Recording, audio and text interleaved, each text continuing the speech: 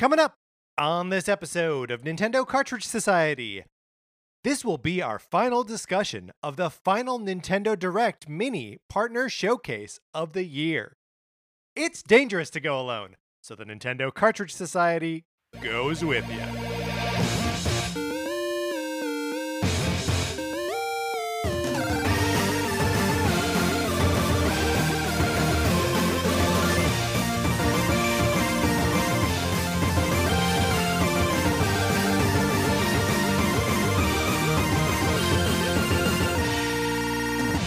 Welcome to Nintendo Cartridge Society. My name is Patrick Ellers, and I am joined, as always, by my co-host, Mark Mitchell. We've got a good show for you today. We are going to be talking about the news from the week, including the Nintendo Direct Mini Partner Showcase from last week. And then on Thursday, we are going to be talking about licensed games. But in the meantime, Mark, how are you? I'm doing great. I am, it's weirding me out a little bit. The daylight savings time has passed or is upon us currently. That something happened with daylight savings time, and now it's dark outside. But there is a light at the end of the tunnel because we have something to announce regarding the Sonic Forces borrowing program. That's right. So the Sonic, and I mean, is this an exciting development, or is it just that we're doing it again? The Sonic Forces borrowing program, which lay dormant for some time, is now coming back. You can email us at Nintendo Cartridge Society at gmail.com. And then you can expect to get my copy of Sonic Forces in the mail for Nintendo Switch. You play it for as long as you want. You send it back. It doesn't cost you anything. But there is a twist. Mark, would you like to reveal the twist? So, you are signing up for the Sonic Forces borrowing program, and your expectation should be that you are going to receive Patrick's copy of Sonic Forces. But you might occasionally get the Untitled Goose Game instead. The rules of the program remain the same, but you're signing up for Sonic Forces borrowing program. 9 times out of 10, you're going to get Sonic Forces borrowing. You're going to get Sonic Forces, but 1 time out of 10, you're going to get Untitled Goose Game. I mean, I would say it's like 5 times in 10. Right? You're right. Those odds, I totally made those up. You just made they're those not up. binding. It doesn't mean anything. I mean, if this could technically be like a contest, we can't lie to people about their odds. The FCC will be jumping down our throat. So yeah, that's what the program is now. It is still the Sonic Forces borrowing program. Sometimes you may accidentally instead get Untitled Goose Game. I will not tell you which one that you're going to get, and no, you may not request. You will just get Sonic Forces. Sonic Forces may, in fact, be the Untitled Goose Game. We should put them in the same box because I've got the old box for Sonic Forces. So you won't even know until you open it up. Oh, that's amazing. Yeah, we should definitely do that. I love that idea. Great. So that has returned. And then the only other little announcement-y thing that we want to hit today is we've done it. We are to Election Day. If you have not already voted, please get out and vote for Joe Biden and Kamala Harris. It's incredibly important that we do so. Man, Mark, can you believe that we are here? That time has actually led us to this point that the election is happening. I can't. I mean, part of the reason I can't is because one of our first episodes was right around the election in 2016. So to be here again is crazy for a number of reasons, because that means we've been doing this show for like 4 years. Yeah, we've been doing this show a long time. So we have, kind of been through this before. And, just like 4 years ago, the episode is not, we're not, going on about the election. You know that it's important. You know that if there are people in your life who haven't voted yet and could use some help, that you can be the person to help them do that. You know already that we're probably not going to know the results of the election tomorrow night, maybe even not Wednesday night. So everyone be patient, preach patience to your friends, to your family. We will get through this thing. And we're not going to, that's not all this episode is. We've got Nintendo stuff to talk about. But I just wanted to say it all up front. And thank you to everyone who did vote already, who helped people, who phone bank, text bank, any of that stuff. It's all good, everyone. Thank you for doing your parts. Mark, we also have an email that relates to our last episode where we talked about Mario memories. We have a late entrant in the Mario memory pile here. Ooh. So I wanted to, this is free. I'm seeking your approval to read this late Mario memory. And also let it be known that the subject line of the email is late Mario memory. I think I will allow it. I'm feeling tough but fair. All right, that's good, and that is how you have ruled. So the email is from Brad. Brad writes, just a quick note to share with you guys since you bring so much joy to my week. Here's a late Mario memory with pictures, so it wouldn't have worked out well on air anyway. Well, too bad, Brad, because we are doing it on air. My girlfriend Beth and I moved in together after college. We learned to hone our communication skills and work together by playing games like New Super Mario Brothers and the wonderful Lego games. She loved our time and my sense of whimsy so much that she agreed to non-traditional wedding cakes. The Mario Castle was traditional vanilla. Then this is the picture of the Mario wedding cake. The Mario Castle is traditional vanilla. The pipes were chocolate and peanut butter cake. The blocks, like the question blocks, were lemon with raspberry, and the mushrooms were gluten-free cupcakes. It was awesome. Been married 7 years now with 3 kids, 2 of whom already love Mario. Keep the great shows coming, Brad. Thank you, Brad, and congratulations for 7 years of marriage. And also, I'm glad we allowed that one. I think I ruled wisely. That's a great Mario memory. I think you did too. Thank you, Brad. That's a very nice memory. It's sort of a perhaps counterpoint to all of our Mario nostalgia. We got a question from Mason. Mason writes, "Hey guys, I'm emailing because I was curious. Are there any games that are your favorite or have changed your life in a meaningful way?" He's talking about like in regard to not Mario. To me, Earthbound is my favorite game of all time. When I played it, it changed my entire world, and that game has a special place in my heart. Mason says, no pressure to answer. Thank you. But Mason, you should know that any question that gets posed our way, I feel tremendous pressure for us to answer. But I love that pressure, so let's talk about it a little bit. Mark, outside of Mario, is there a game that what other, we've been so focused on Mario. Is there another game or another franchise or something like that that has had a similar impact on you? Ooh, okay. I need time to think about it, but while I do that, because you had a heads up that this was coming, so I'm gonna throw it to you while I ponder. So Final Fantasies 2 and 3 or 4 and 6, depending on just depending.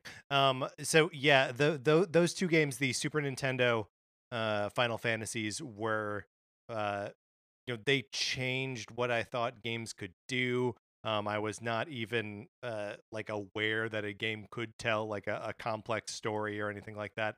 I love those characters, Final Fantasy 3 in particular.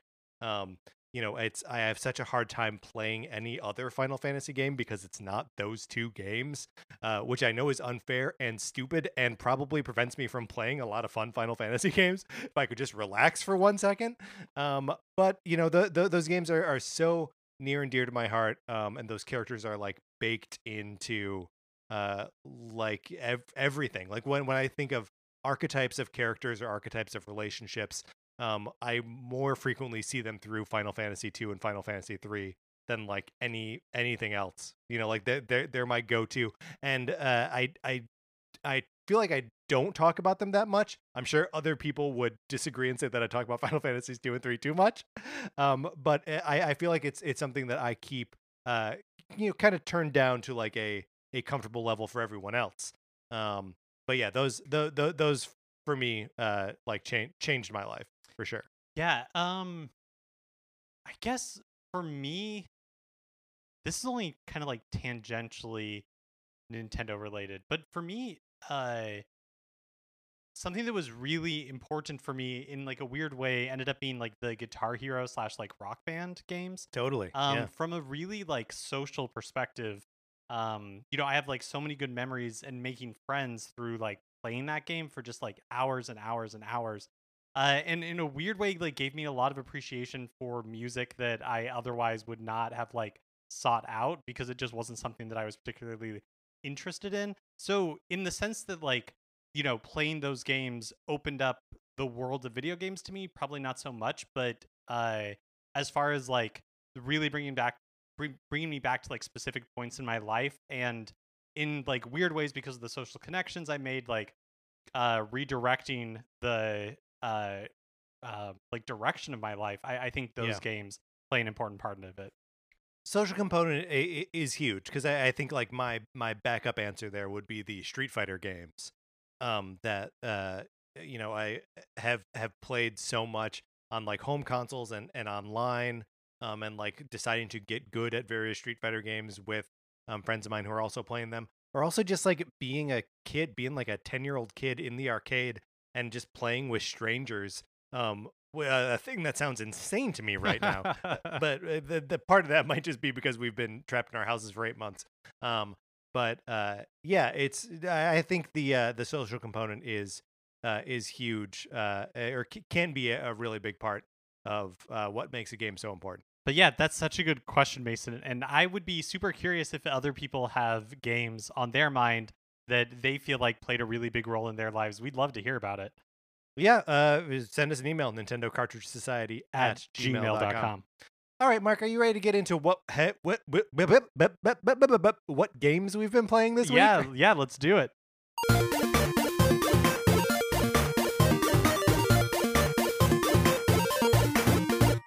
Mark, Super Mario Picross. I keep playing it. I play it so much that I am mad that it was never localized. Like it is a game, and maybe I wouldn't have liked it when I was a kid, but like I have spent more time in that game than probably all other games on the Super NES Switch Online combined. I love it. I wish Super Mario Picross was a game that I had in 1993 or whatever. That's a game that would have changed my life. I tell you what. Clearly, it has a lot of content. Yeah, it just keeps going. Every I think I mentioned this last week, but every time I clear out like a set of puzzles, I'm like, all right, whoo, did it. Then it's like, here's 3 more sets of 12 puzzles, and I'm like, I'm never gonna finish this game. I'm glad you're enjoying it. That's really cool because I remember when it first came out on the SNES Online that you liked it, but were just like, oh, it's kind of just like a bare bones Picross game. But it seems like it's definitely like sucked you in. I mean, it is still that. Like it is a responsive Picross game. The music and the sounds and the visuals are all pleasing enough that it lulls me into a sense where I'm like, I'll just do I'll do a puzzle and it'll take me 12 minutes and then it'll be like, that was only 12 minutes. I can do another puzzle, and then I do that 4 times, and then an hour has passed, and that's all there is to it. Mark, I also took the opportunity over the weekend to attend the Animal Crossing New Horizons Halloween event. Oh, how was that? It is like all events in Animal Crossing, all like the one-night events, in that it is adorable. You run out of stuff to do pretty quick, but it's just good, stupid fun. Sarah and I are really getting to the point now where our, how like everyone has their favorite neighbors on the island, and then there are like a few that you're like, ugh, why is this guy here? Famously, you had Huck the frog, who you didn't like.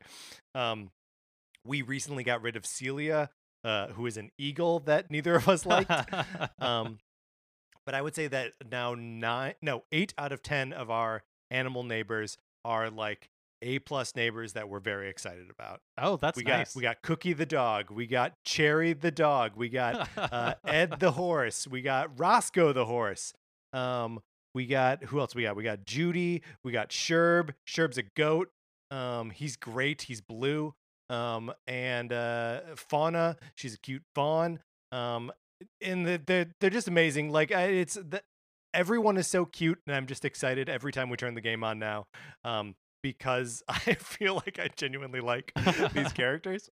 But it was fun to see them all in their costumes, which are really only the variation of like 4 or 5 different pieces that they wear. But that they ask you for candy, and you can either give them a piece of candy and then they give you something else, or you say, no, go ahead and trick me. And then mostly they just like put face paint on you, right? Oh, it's okay. cute. And so you through like trading candy, you end up getting lollipops, and you can give lollipops to Jack, the czar of Halloween. Um, and eventually, Jack is like, keep giving me lollipops, and like eventually you'll get some like good stuff. And after a little while, you get Jack's robes and his pumpkin head. Oh, fun. And so you put those on, and then you talk to your neighbors who all think that you are Jack. And they're like, oh, God, no, don't trick me. Please, Jack, don't trick me. No. And then they give you candy, which is adorable because they know that Jack can be, quelled with candy. And then they're like, wait a minute. That's just Ellers. That's just you. And so it's cute and adorable, and I love it. And then we spent, a fair amount of time on Sunday de-Halloweening the island, which is sad, but it's I love these events. I want them. It's amazing to me how much like writing and content goes into something that literally only happens for 7 hours every year from 5 until midnight. There's unique music then too, and like visuals, to say nothing of this character of Jack, who like only exists during this time. It's pretty incredible, and I was really happy to have participated in it. I'm curious, since they're kind of treating these as a little bit like a live service, right? Like the events aren't like necessarily baked into the game; they come with these updates. I would guess that next year, we will cycle through these, and they will have similar content. But I'm curious if it will be like exactly the same, or if they will make like updates and changes when we get to like Halloween next year. I mean, I would assume that there would be some changes. Remember, Bunny Day got patched after a couple days because like the frequency of the eggs was that's right. Everyone was high. So mad. Everyone hated it. I mean, Bunny Day. I read a theory that Bunny Day is like a parody of Animal Crossing events. And it just didn't make sense in the release calendar that it was like the first event. And so no one could like understand what it was sort of riffing on. But having now participated in the 4th of July and Halloween, like I get it now. But yeah, it'll be really interesting to see if these things change or if they add new or different events. Like take a year off from Halloween and do something else. Do like a Dia de los Muertos. Like, I feel like, especially with the amount of success that Animal Crossing has seen, that like they can keep feeding content into it and people will keep enjoying it. That's interesting about it being about Bunny Day being like a parody, because think if like the game had originally released at the end of 2019, like what was intended, it's possible, depending on when it was going to be released, that you could have gotten this like the 2 fall festivals, the Christmas holiday one, and then I don't know, maybe something. But anyways, like potentially Valentine's Day would be like Bunny Day would be 3 or 4 events in rather than like the first one that we got. Because it is obnoxious. Like it is too present. The character of Zipper, is someone in a bunny suit. Like it is tongue in cheek, and like it knows what it's doing. It knows that it's annoying you. But it would just be nice to be in on that joke, I guess. Maybe next year, since Jack is the czar of Halloween, Jack won't show up, but like some like Anastasia. Yes, exactly. That's exactly where I was going. I am so glad we got there together. You collect Fabergé eggs. I love it. So I've of course still been playing Super Mario Sunshine. I don't really have anything more to say about it. I am enjoying it a lot. There are definitely levels where I like bang my head against the wall a little bit, but overall I am enjoying it and choose to continue to play it when there's other stuff that I want to play that's just kind of like piling up a little bit.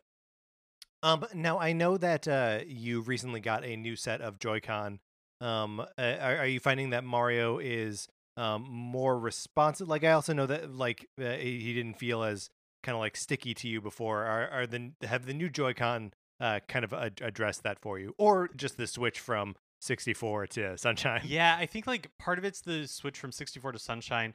Part of it is that he's not running when I don't want him to anymore, which is helpful in the platforming. Also, one thing that's interesting playing 64 and Sunshine back to back, Mario's movesets are different, similar but different. And one thing in Sunshine is that he loves to flip really easily. Like Mm-hmm.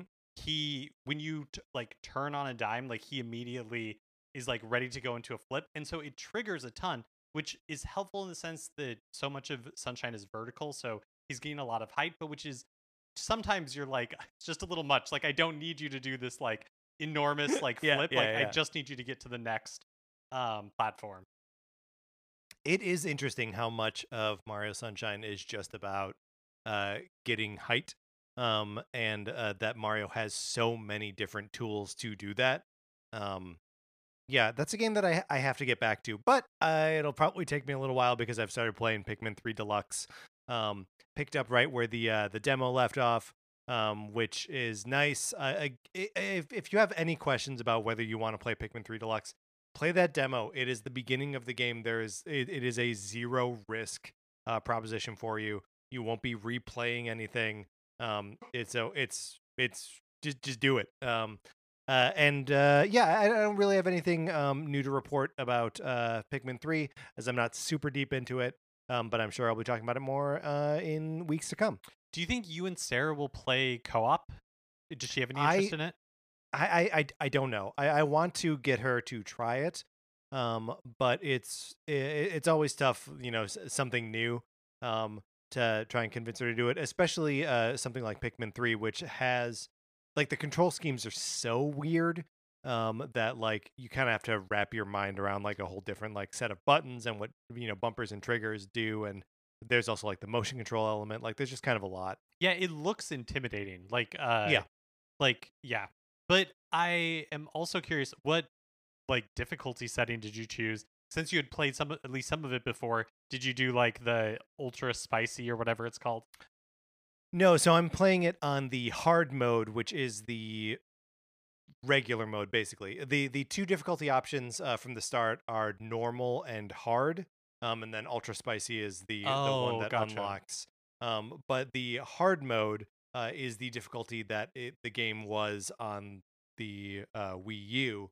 So that's sort of like the default difficulty, and normal is easier. It's time passes slower, Interesting. which is an appealing feature, and maybe I'll go back and like play it on easy mode with Sarah, because they're just gonna be more like having to communicate with each other and like get frustrated, and you don't really Yeah. want to do that under a time constraint. But yeah, so handy little tip: the normal mode in Pikmin 3 Deluxe is the easier, like easier than it was originally. But I don't think you lose anything from playing it on an easier difficulty. And I don't know that I would get anything from playing it on the extra spicy. So, and extra spicy is, of course, a reward you get for completing the demo version as well. So, all right. So that's what we've been playing this week. Let's get into the new releases and what we might be playing next week. Today, November 3rd, Bakugan Champions of Vestroia is released for Switch. This is the game that was revealed at the Nintendo Treehouse live stream for Paper Mario the Origami King, and then at the end they had a reveal trailer for Bakugan Champions of Vestroia. This is a series of toys and like a cartoon that has passed me by, but it seems to be very we popular. talk about it. We talk about it a little bit more on Thursday's episode, which is already in the can, by the way. So you'll be hearing us talk a little bit more about that on Thursday. But also on today, Tuesday, Jurassic World Evolution comes out, the complete edition, which is a game that I threatened to pick up a couple weeks ago. And now that I see that it is coming out on the same day as this Bakugan thing, Mark, that's two licensed games coming out on the same day. Games. That's right. So that, and two licensed games that are like high profile games. So our topic for Thursday is now extra relevant instead of mildly relevant. So I feel good about that. Do either of these games interest you? Jurassic World Evolution, like I played a lot of like Roller Coaster Tycoon and Zoo Tycoon as a kid, and so having like a Zoo Tycoon type game, but with like a Jurassic Park setting, is very appealing to me. Yeah, I tried this game out at E3 2 years ago. And I'll tell you what, that is the worst possible environment to try out a sim game. Is in a room with like 20 other people that are all like trying to figure out, and like what do you want to do when you've got 12 minutes to play a Jurassic World sim game? You want to like release a dinosaur and like have it eat people, right? Um, so yeah, I this is one that I think it'd be really fun to like buckle down and like learn and build a cool park. And then on Friday, November 6th, Pokemon Sword and Shield plus expansion pass is released. So what this is a physical version of Yes. Pokemon Sword or Pokemon Shield, and it also includes like I think it's just a download code for the expansion pass. There's no price advantage, like it just costs what it costs, which I think is $90 for the whole thing. But there you go. Which is technically a little bit more, like a penny more, right? That's because right. It's You're paying because for it's the box. $79.99, right? And also, like I gotta say, I hate the way these things are named. Because one of them is called Pokemon Sword and Pokemon Sword Expansion Pass, and the other one is called Pokemon Shield and Pokemon Shield Expansion Pass. Like there's no effort to like call these things ultra or complete or anything like that.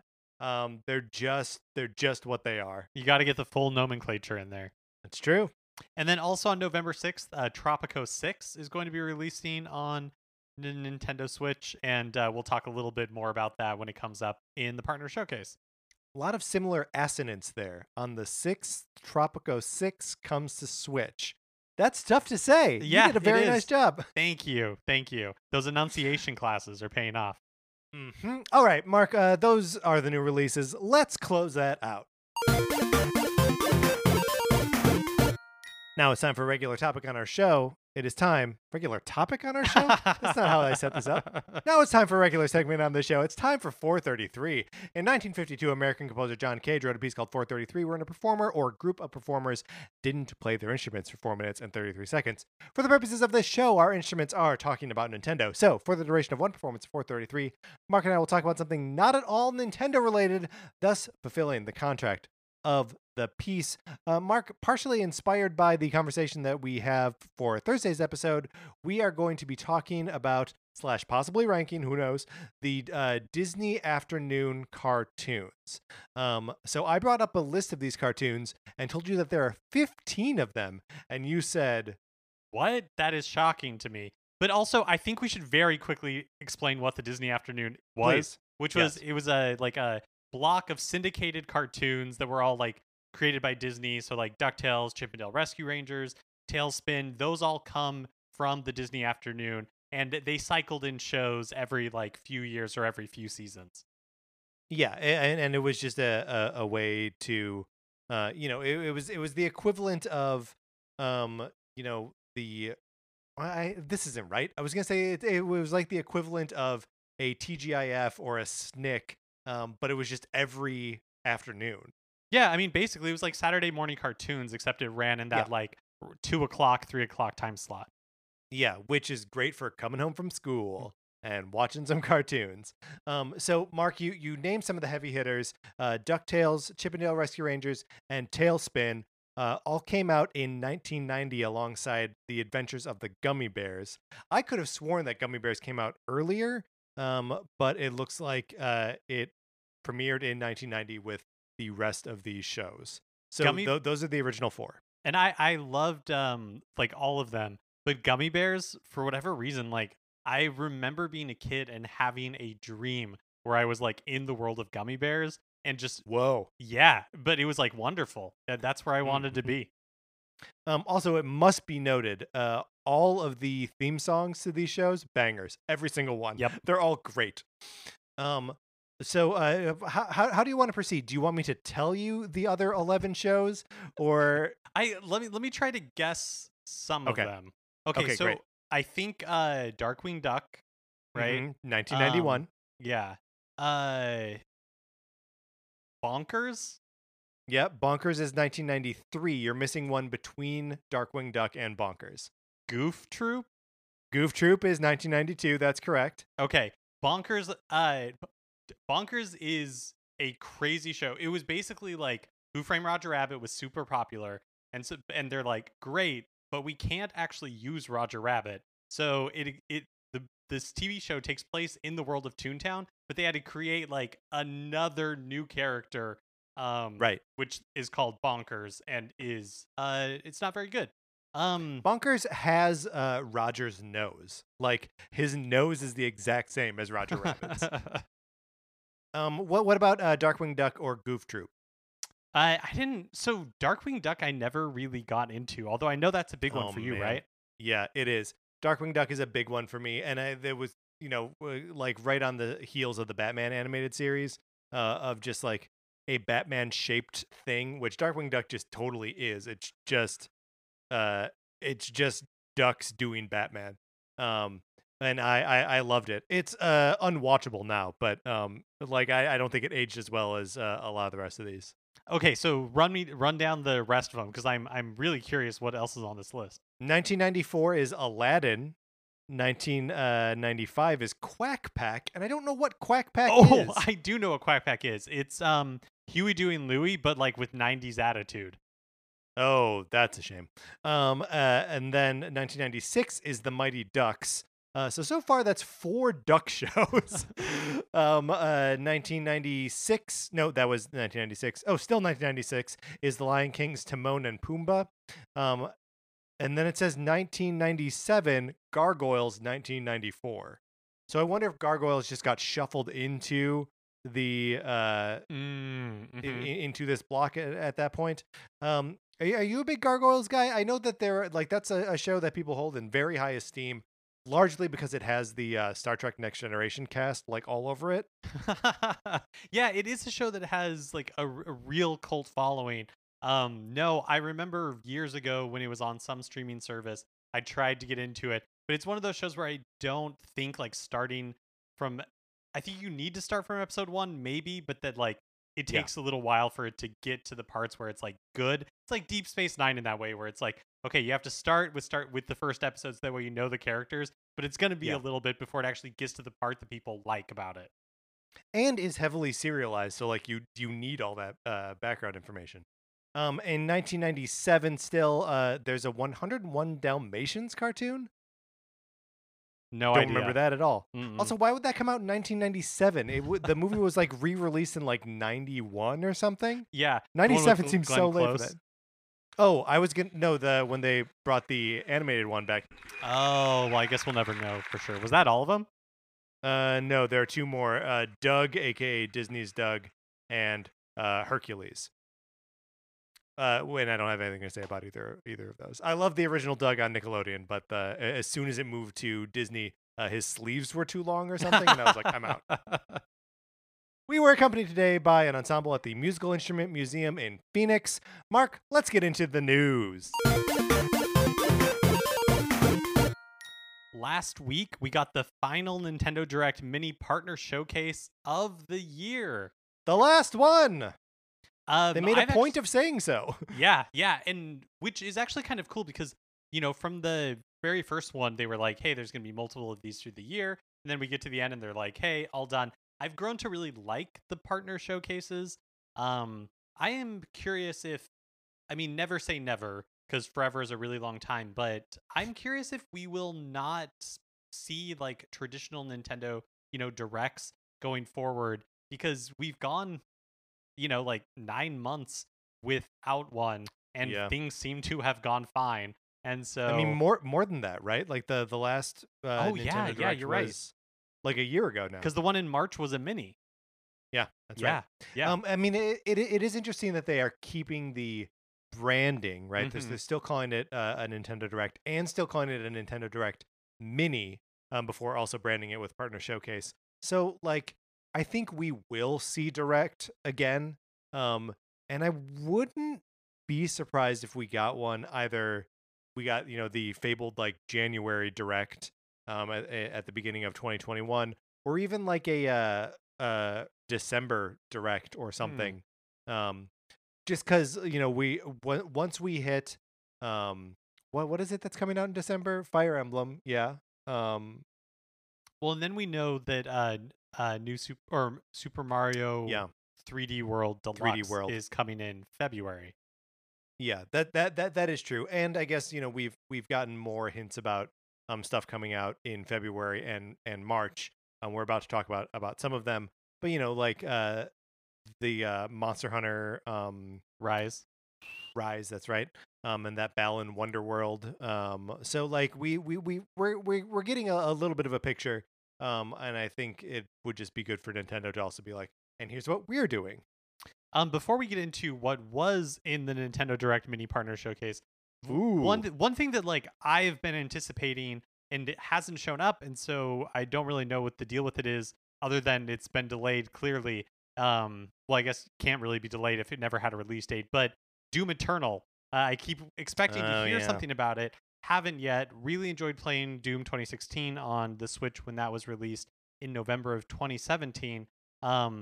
I'm wondering, and this is pure speculation on my part, I haven't even seen people like, discuss it as a potential rumor, but I Yeah. wonder if maybe it'll be with the the Nintendo Switch Pro or Plus or new Nintendo Switch, what that seems to be looming for some time in the like first half of next year.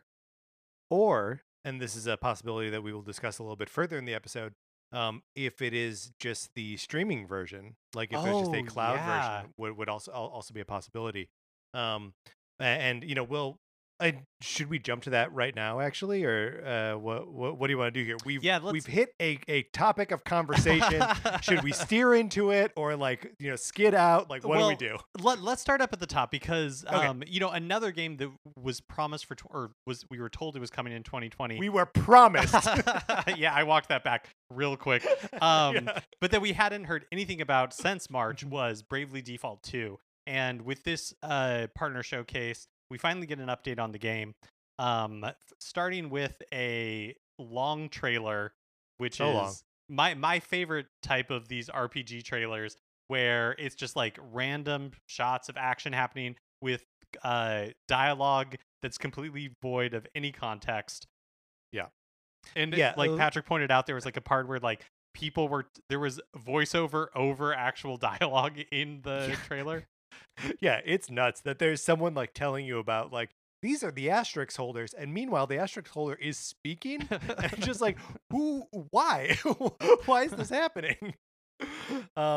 Yeah, I mean, and I don't. Every time we see more of this game, I'm like, oh boy, this is not for me. Yeah, it's interesting because, a little bit afterwards, they released a follow-up video talking about the changes that they were making to the game based on the demo. And it was interesting to me that one of the items that they called out as an area where people gave a lot of praise in the feedback form was the graphics, because that is part of the game to me where I do not find it appealing at all. So I do think that there is an element of the graphical style that is appealing, but it's just not in the characters. I think the characters all look just like atrocious. They look like super deformed, like action figures. Everyone looks really plasticky. I'm using super deformed in its like proper noun sense here, right? Of having like the enormous heads and tiny little bodies, almost Funko Pop esque. And but like the backgrounds and the environments are like kind of, they're nearing That's the true. Octopath Traveler aesthetic, what without like fully committing to it. And so like I think those look neat and dynamic and cool and stuff, but just the characters look awful to me. We do get the 4 heroes. Like, we learn a little bit more about the story of the game. 4 heroes on the continent of Excellent. Is that actually how you're supposed to say it? Excellent is how you're supposed to say it. Oof, man. Yeah, I saw that and I was like, there's no way that can be true. Yeah, it's spelled EXILLANT, which is just misspelling for the sake of misspelling. Like, I don't like it. And then there's also Asterix bearers, which they have different classes like Vanguard, Bard, Beastmaster, and Gambler. It seems like the job system is going to be plays a really prominent role in the game, which is a sort of a standard for the Bravely series, featured in Bravely Default and in Bravely Second. and making a return in this one. And then they talk about feedback from the demo that was back in March. They received over 20,000 responses. And the two areas they really talk about where they're going to be tweaking things is the difficulty level, and then the controls, like doing things like allowing you to turn on auto dash and things like that. It seems like a lot of just like cleaning up. I mean, I do think this is really cool, and I think we saw the same sort of thing with Demon X Machina, and I think it's a good way for these like more niche games to Totally.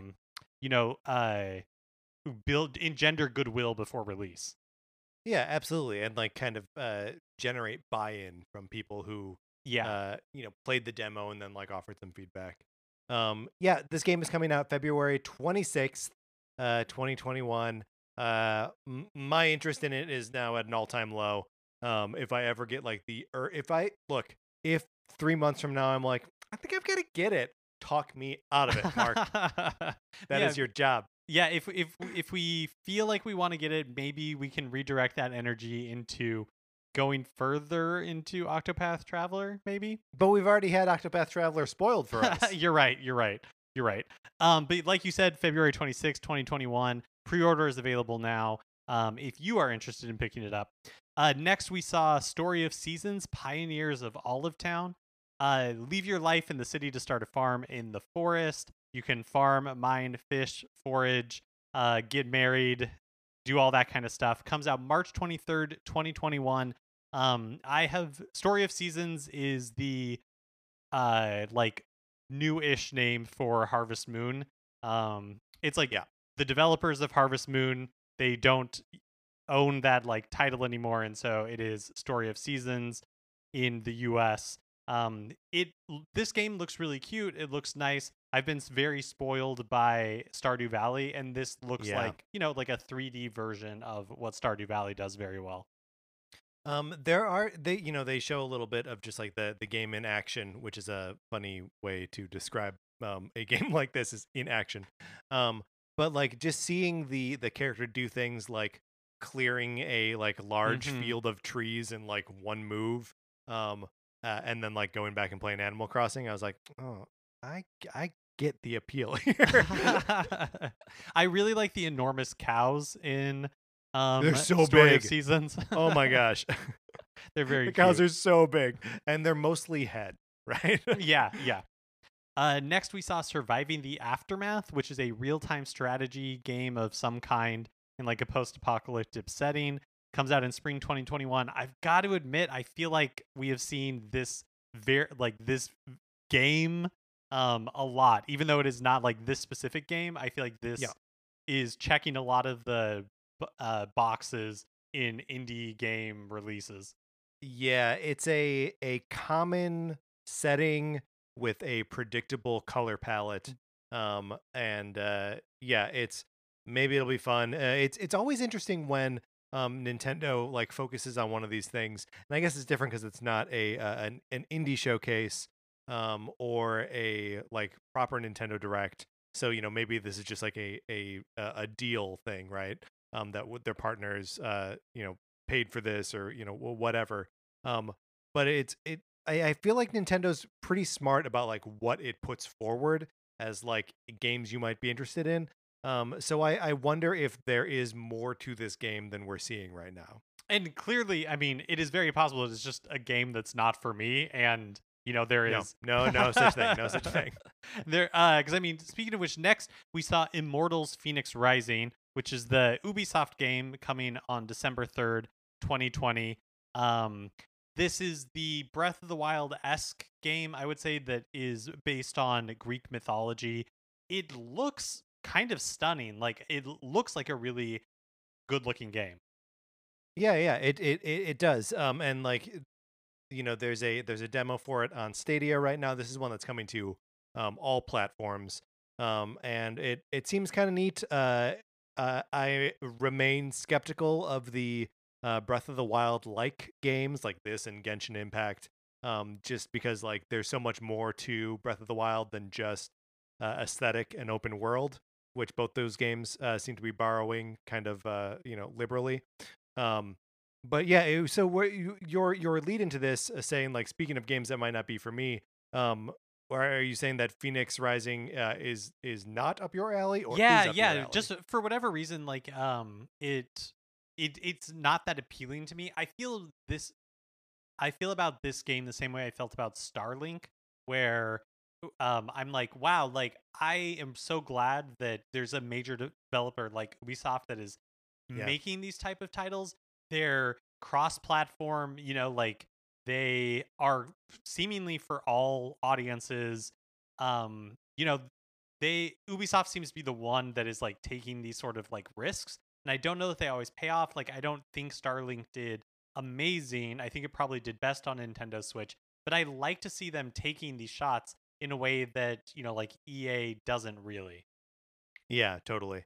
Um, yeah, that's for me, like, Ubi open world is like a category of game that I'm not really interested in. I will be interested to see where this one kind of nets out in, like, how Assassin's Creedy is it? How or is it really its own thing? Um, and like, so my interest remain is, like, it's not off, but like it's pretty dull at this point. Next, we saw a little bit more about Bakugan Champions of Vestroia. We've brought it up a couple of times. Don't really have Yep. anything else to say about it. Next was a game called Griftlands, the Nintendo Switch edition, which it's a deck building roguelike coming in summer 2021. I believe it's already out on PC, if nothing else. It's maybe out on the other consoles. I This is another one that, it checks a lot. It's a little bit like indie game bingo, but this one, like is more appealing to me. I think the art style is kind of cool. I like the idea of this like deck building roguelike. So this one I'm a little more interested in. Yeah, it seems interesting. It made me think of that it's a game called Card Shark. Um, Right. that is, like, it's about cheating at cards and about, like, swindling people. That's the card game that I'm interested, which I understand is nothing like this, but that's the one I'm holding out for. Well, that one we saw in the last indie, or not indie world, or maybe in either the I think last it might indie have been, world yeah. or the partner showcase. But yeah, that Yeah. one also looks very cool. Next up is Tropico 6. So Tropico is a series that I have heard about, but I've never played any of the games. I think of them more as like PC games than Yeah, console totally. games. But basically you are like the ruler of this banana republic, and so it's like a Sim City. This is how I will describe it based on my understanding. It is Yes. like Saints. Civilization. Oh, Yeah, no, exactly. It is like um it is the Saints Row to how you got it. You yeah, got okay, it. all You right, got all right. it. Using I my believe SAT in you. You can skills do here. it. You can do Great. it. So Yeah. like as Saints Row is to Grand Theft Auto, so is Tropico to Civilization. Sure. There we go. It worked. The math checks out. Also, isn't it absolutely bizarre? And this is not a new observation, but it is truly bizarre to me that there is a store in the mall where you can buy like like that's called Banana Oh, Republic. yes. Why Okay. would you Yes. call a store Banana Republic? It doesn't make any sense. It doesn't make any Right. sense. Right. Um, yeah, I mean, the store's got to be called something. The Gap is called the Gap. What does that mean? Old Navy? No, Yeah. thank you. Well, next was probably like the most exciting Pacific or coolest. Sunwear? Get out of here with that. Now just PacSun, of course. um, the next was the part that to me was the most exciting and interesting, which is that streaming games, which had previously, we had seen it be dabbled with in Japan before, were Mhm. being released in the US and now, which is really cool. First, we saw a trailer for Hitman 3 Cloud Edition, which is coming soon. No release date more specific than that. Then we saw Control Cloud Edition, which is available right now, which is super Yeah. unexpected. I mean, just the streaming games on Switch felt very much like, because what was it before? Was it just Resident Evil 7 and something else? Yeah, so I think the other one was one of the Assassin's Creed game, like Odyssey maybe, or the one that came before Yeah, Odyssey. Yeah. yeah, maybe. Origins. Yeah, it's it. I haven't had the opportunity to try it out yet. I don't know if you have. But like you can Control is available right now. And they make you like play a little bit of it before like committing to spending the money to buy it and play it through this like streaming service.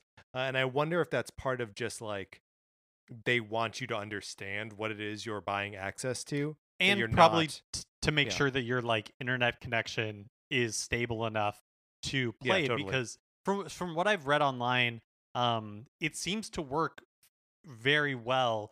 And you don't need like a blazing fast internet connection to do it. But if your internet connection does drop, like the game will basically say like, "Hey, you can't play anymore." Like it essentially Right. shuts down. One thing that I haven't seen is the pricing on it. One thing that I could find said that it was like it's like a subscription, so you have the subscription for as long as you want, but it's like $40 a month maybe. I'm Mm, actually not really that's clear. a lot.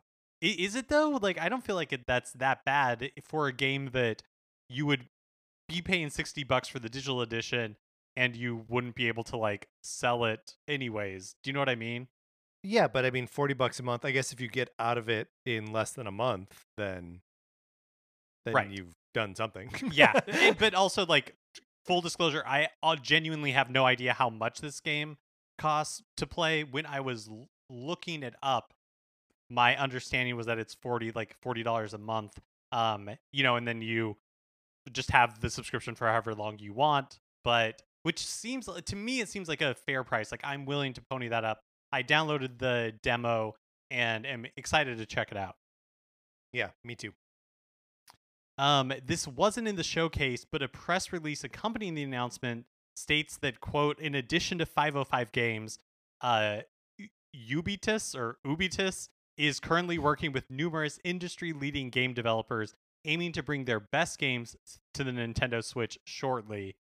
And a logo for Resident Evil 3 cloud version was found on the site the Switch takes you to play Control, but it was quickly removed. So could Yeah. Resident Evil 3 being teed up, could Doom Eternal being teamed up, maybe. But I think this is an incredibly exciting development. Yeah, I find this to be a medium exciting development because game streaming is neat, but it does sort of negate one of the like fundamental advantages of the Switch, which is the ability to play it like on the go.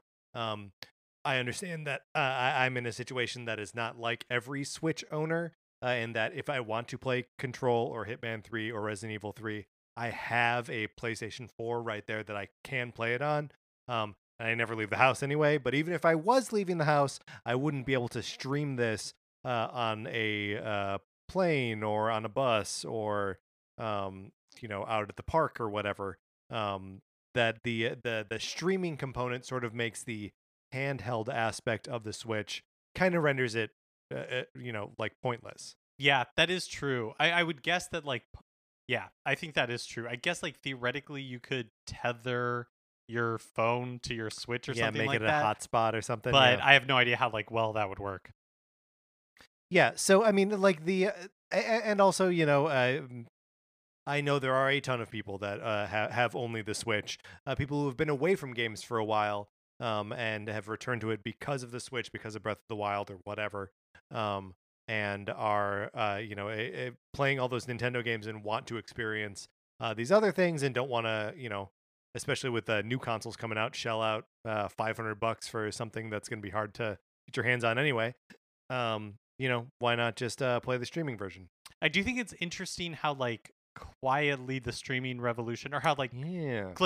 I don't even know if quietly is the right word, but it's just you know, Nintendo didn't seemingly make this sort of thing a priority when they were developing Yeah. the Switch, and then suddenly the ability to stream these third-party games that otherwise would not be available on Switch just kind of showed up. I don't know, there's something exciting about it to me.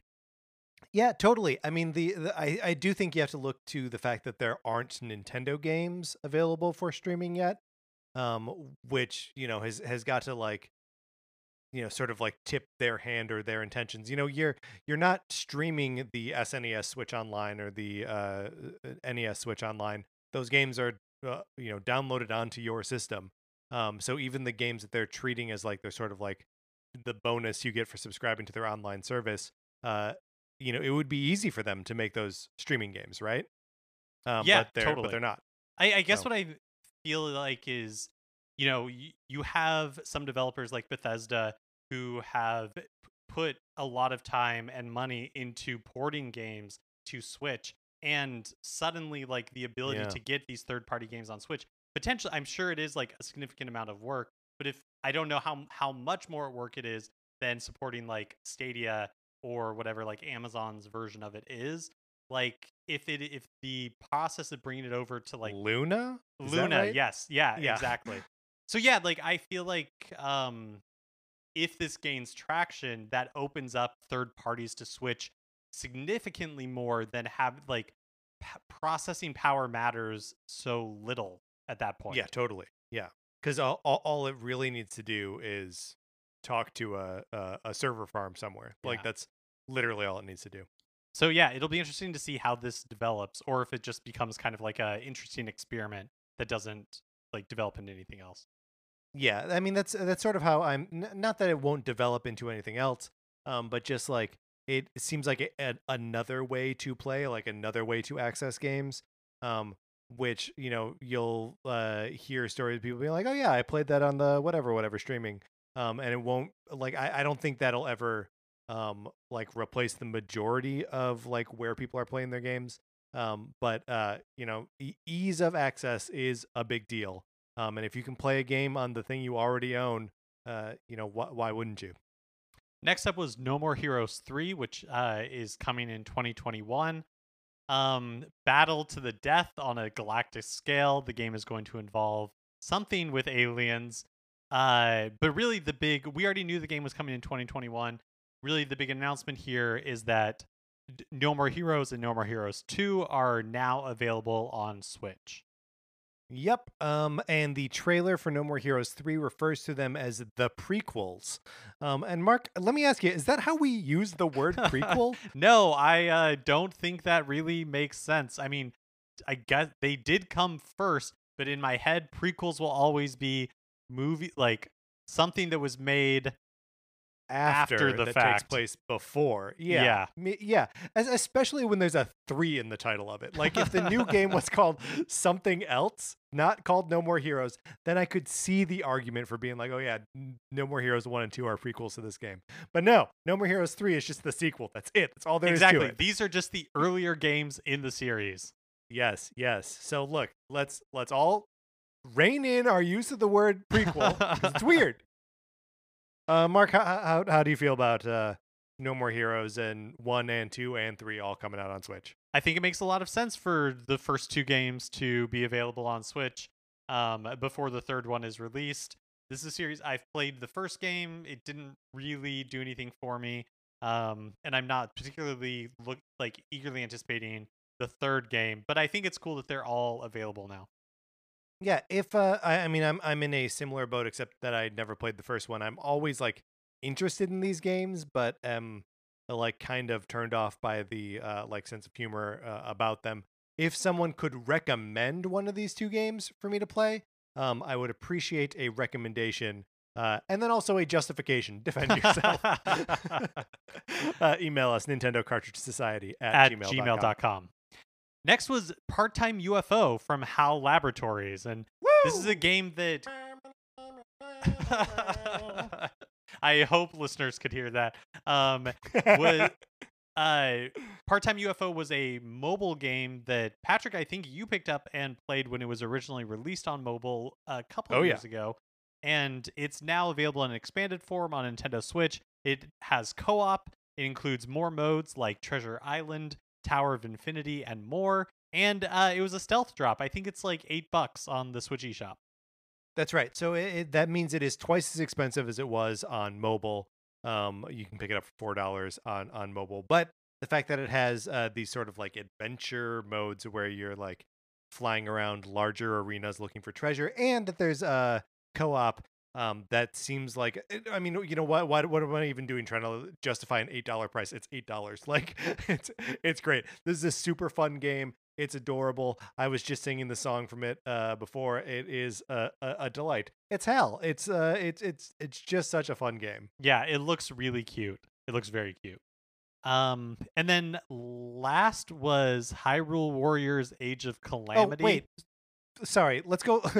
I realized you were about to talk about the most exciting game in this whole presentation, but let's go back to Part-Time UFO for a second, just to talk about what the game is. You play as a UFO with like a crane, so it's like a crane game mechanic where you're picking up stuff and like trying to stack it.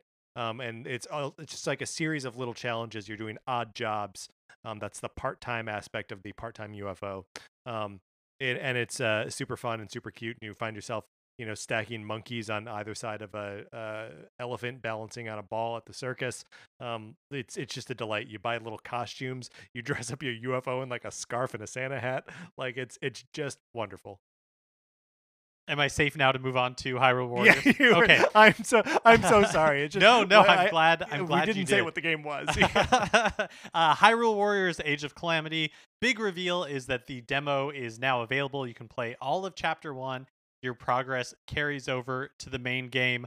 Also, if you were a little bit concerned that the fact that this is kind of being framed as a prequel, dare we say, to Breath of the Wild, Mark, it's appropriate. To Breath of the Wild, that it would maybe not be as crazy as like the original Hyrule Warriors got with like mashing up characters.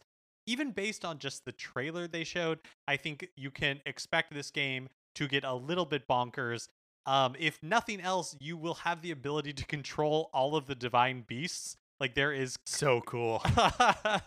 It like one of the fun things about these like Muso type games is just that it is that like 1 versus 100, 1000 like mentality, and your character just getting so like insanely powerful that you're able to wipe out like an entire battlefield.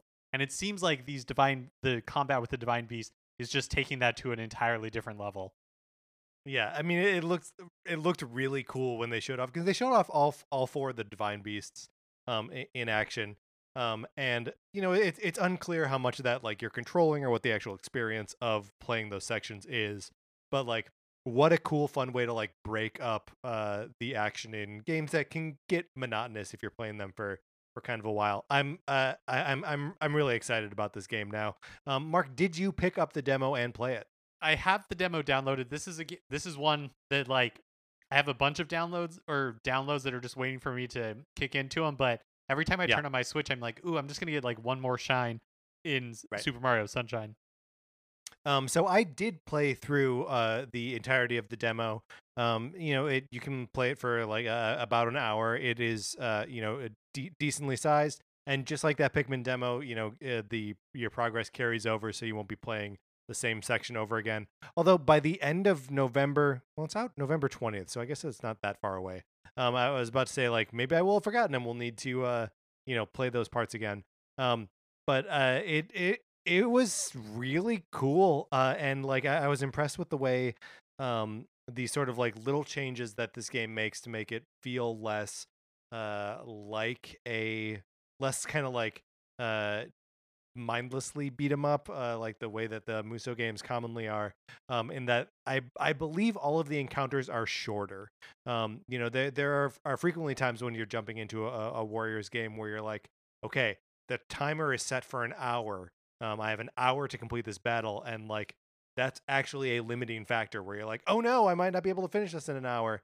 I don't think any of the battles, and this is just in the first chapter, so it may change as you get later in the game. But I think the longest one I played was like 12, 13, 14 minutes. I love it. Yeah. And then so there are like those big encounters and which, are smaller. And then you do like small, like what's the word for like a small battle? Starts with like an SC. Skirmish? I want to say skirmish is correct. SK. So there are a bunch of those that take place in like smaller arenas where you're just sort of like fighting waves of enemies, expressly saying like you need to kill 50 moblins or whatever. And yeah, all of those changes feel very like manageable and fun. The three characters you get to play as in the demo are Zelda, Sheik, and Link. They're all fun to control. Navigating around on the map of Hyrule is fun and interesting. And you perform like little odd jobs on that map that are sort of your. It's sort of a combination between like leveling up via a menu and like doing side quests via menu. And that feels like fun and dynamic and sounds like Zelda. Yeah, I've really enjoyed my time with this demo, and I'm looking forward to it coming out on the 20th. Yeah, I'm just excited to. One thing I'm impressed with this game is just how much it like captures the look of Breath of the Wild, which is obviously like something I really enjoyed, and so I'm excited for an opportunity to go back into that world. There is so this isn't a spoiler. It happens right at the beginning of the demo, but the game starts at the end of the Calamity, with that little like egg-looking guardian, the sort of like baby guardian that we've seen. He time travels back to the beginning of the Calamity, and then like guides Link and Zelda through the events of everything. But I think it's funny that the game is like, oh, we need like an explanation for why we're experiencing the beginning of the Calamity, instead of instead of the end of the, like, I don't know why there's time travel in this, but there is. I love it. I love it. It's a prequel, Mark. It's a prequel. And that thus ends the partner showcases for the year. Like I said, I feel like all of the showcases have kind of like built on each other. Started with definitely like a rough beginning, but Totally. by the end they've just become like a regular part of the Nintendo news cadence. You got like the Nintendo Direct Mini where Nintendo's going to show off their first party stuff, or like their individual directs like they did for Mario's 35th anniversary. Plus you got the Indie World Showcase. Now you got these partner showcases. I've enjoyed, like every couple of weeks having something new to look forward to. Absolutely. The pace of it is a lot more fun than, like anticipating news for like 9 months and then just like having it all come out at once. I also think it helps both here and in the Indie World showcases when Nintendo has such like an obvious and explicit partnering with a third party or with an indie developer. Like, there can be other interesting announcements in an Indie World showcase, but when there are also like Crypt of the Necrodancer, the Cadence of Hyrule, that is like a big that's a big enough pop to like anchor the thing. And ditto here, Hyrule Warriors, it's a Koei Tecmo game, but like it's the Nintendo IP, and like Part-Time UFO having HAL involved there, like it's just enough to like push it over the edge from like, here's an interesting collection of third party or indie games, to like, here is a Nintendo Direct that is also a partner showcase. Yeah, that's a good point. I also think what I like about it is that it removes the pressure from Nintendo Directs, right? Because it's like since September or August, we've had news. I mean, actually earlier than that, probably like June, we've had news every couple of weeks. Like we've had something new, and so it's not that feeling of like, oh my gosh, it's been literally 9 months since we've heard anything from Nintendo, which just kind of like, as fans, like drives us crazy. Yeah. By the way, we still don't know when that Mario 35 Game & Watch is coming out. We know when it's coming out, but there are no pre-orders. Yeah, time is running out, right? We're like 11 days away, 13th, 10 days away at this point. Yeah. Okay, so thus endeth the partner showcase, but we have a couple of more news tidbits that we want to get through real quick. The first is that the official Super Mario 35th anniversary Twitter account in Japan revealed that the Super Mario 3D All-Stars game will be getting an update on November 17th. This update will include the ability to invert the horizontal and vertical camera controls for all three games, which is something that people have been talking about, like wanting, and definitely have been complaining about with Sunshine. So that is a nice addition. I assume that there will potentially be other small like niceties added as well. But yeah, kind of weird that they are announcing this like 3 weeks out, but there you go. Yep. Good that it's coming. Nintendo has been on a roll recently, adding new physical rewards to the My Nintendo Rewards program in the U.S. We've Mark, talked about I had not heard about this. I had not, so we've talked. What are you doing to me? We've talked about the Animal Crossing New Horizons one. Speaking of which, Patrick, how are you enjoying your tote? Are you toting things around with it? Yes, I took it to the liquor store the other day, and I filled it with chips and candy. Perfect. Your own visit to Nook's Cranny. That's right. So yeah, we've had physical rewards for Animal Crossing New Horizons, for Mario 3D All-Stars, for Paper Mario, and Splatoon 2. And Xenoblade Chronicles. But this past week, new rewards were added for Pikmin 3 and Mario Kart Live Home Circuit. For Pikmin 3 Deluxe, there's reusable decorative drinkware decals. So they seem to be just like stickers, basically, or that you put on your than stickers. They're decals, but yeah, that you put on cups. Presumably, you could put them on anything else, I would think. Yeah, it's weird that they are specifying like 4 cups. Like you couldn't put them on a window or a mirror. I think you could if you are brave enough. If you have the platinum points to burn, right? Because like who knows what'll happen. It is 400 platinum points for the drinkware decals. For 400 platinum points, you can get Pikmin 3 Deluxe coasters, a set of 4. And then I actually don't think they're that nice. Like, I think you could do something really cute with Pikmin. They're not that cute. They just kind of look like the box art or variations on the box art, just like printed on square coasters. And then finally, for 800 platinum points, you can get Mario Kart Live Home Circuit Decoration Kit, which is like stickers and decals and stuff like that you can use to decorate like the arches and other parts of the home circuit kit. What do those decorations look like? Are they like, do they look like the, Bowser oil or like whatever those? Yeah, they do. They have that like Mario Kart aesthetic for sure. Cool.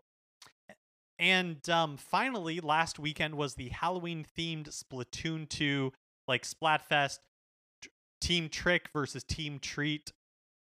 Team Trick was the most popular team, 58% to 41%, but Team Treat won both battle categories, making Treat the overall winner, which is actually the same end result as the first time the Splatfest was run back in 2018. That makes me feel hopeful. How's that make you feel? Feeling good. Yeah, I prefer Treat to Trick. Sure didn't play this one, even though no, me either. All right, Mark, let's get out of the news. All right, that is going to do it for this episode of Nintendo Cartridge Society. Remember, please rate, review, and subscribe on Apple Podcasts if you like the episode. You can share it on Facebook or Twitter or wherever you share stuff. You can follow us on Twitter. I'm at Patrick_Ellers.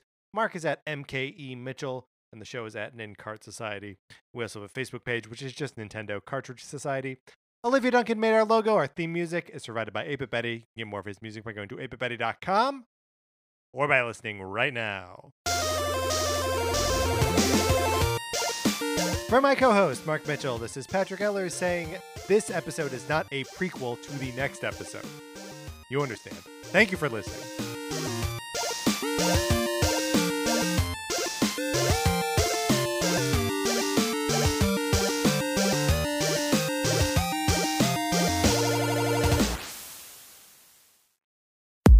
Hi, I'm Michelle Varay. And I'm Kimberly Trung, and we are the host of Crush Fictionally, a podcast all about your favorite fictional characters from movies, TV shows, and more. Each episode, we pick a theme, curate a list of characters that we love, why we love them, and some fun facts about the people who created them. So if you've ever felt a true connection with a fictional character, tune in to Crush Fictionally on Campfire Media. Or wherever you find your podcast. Campfire.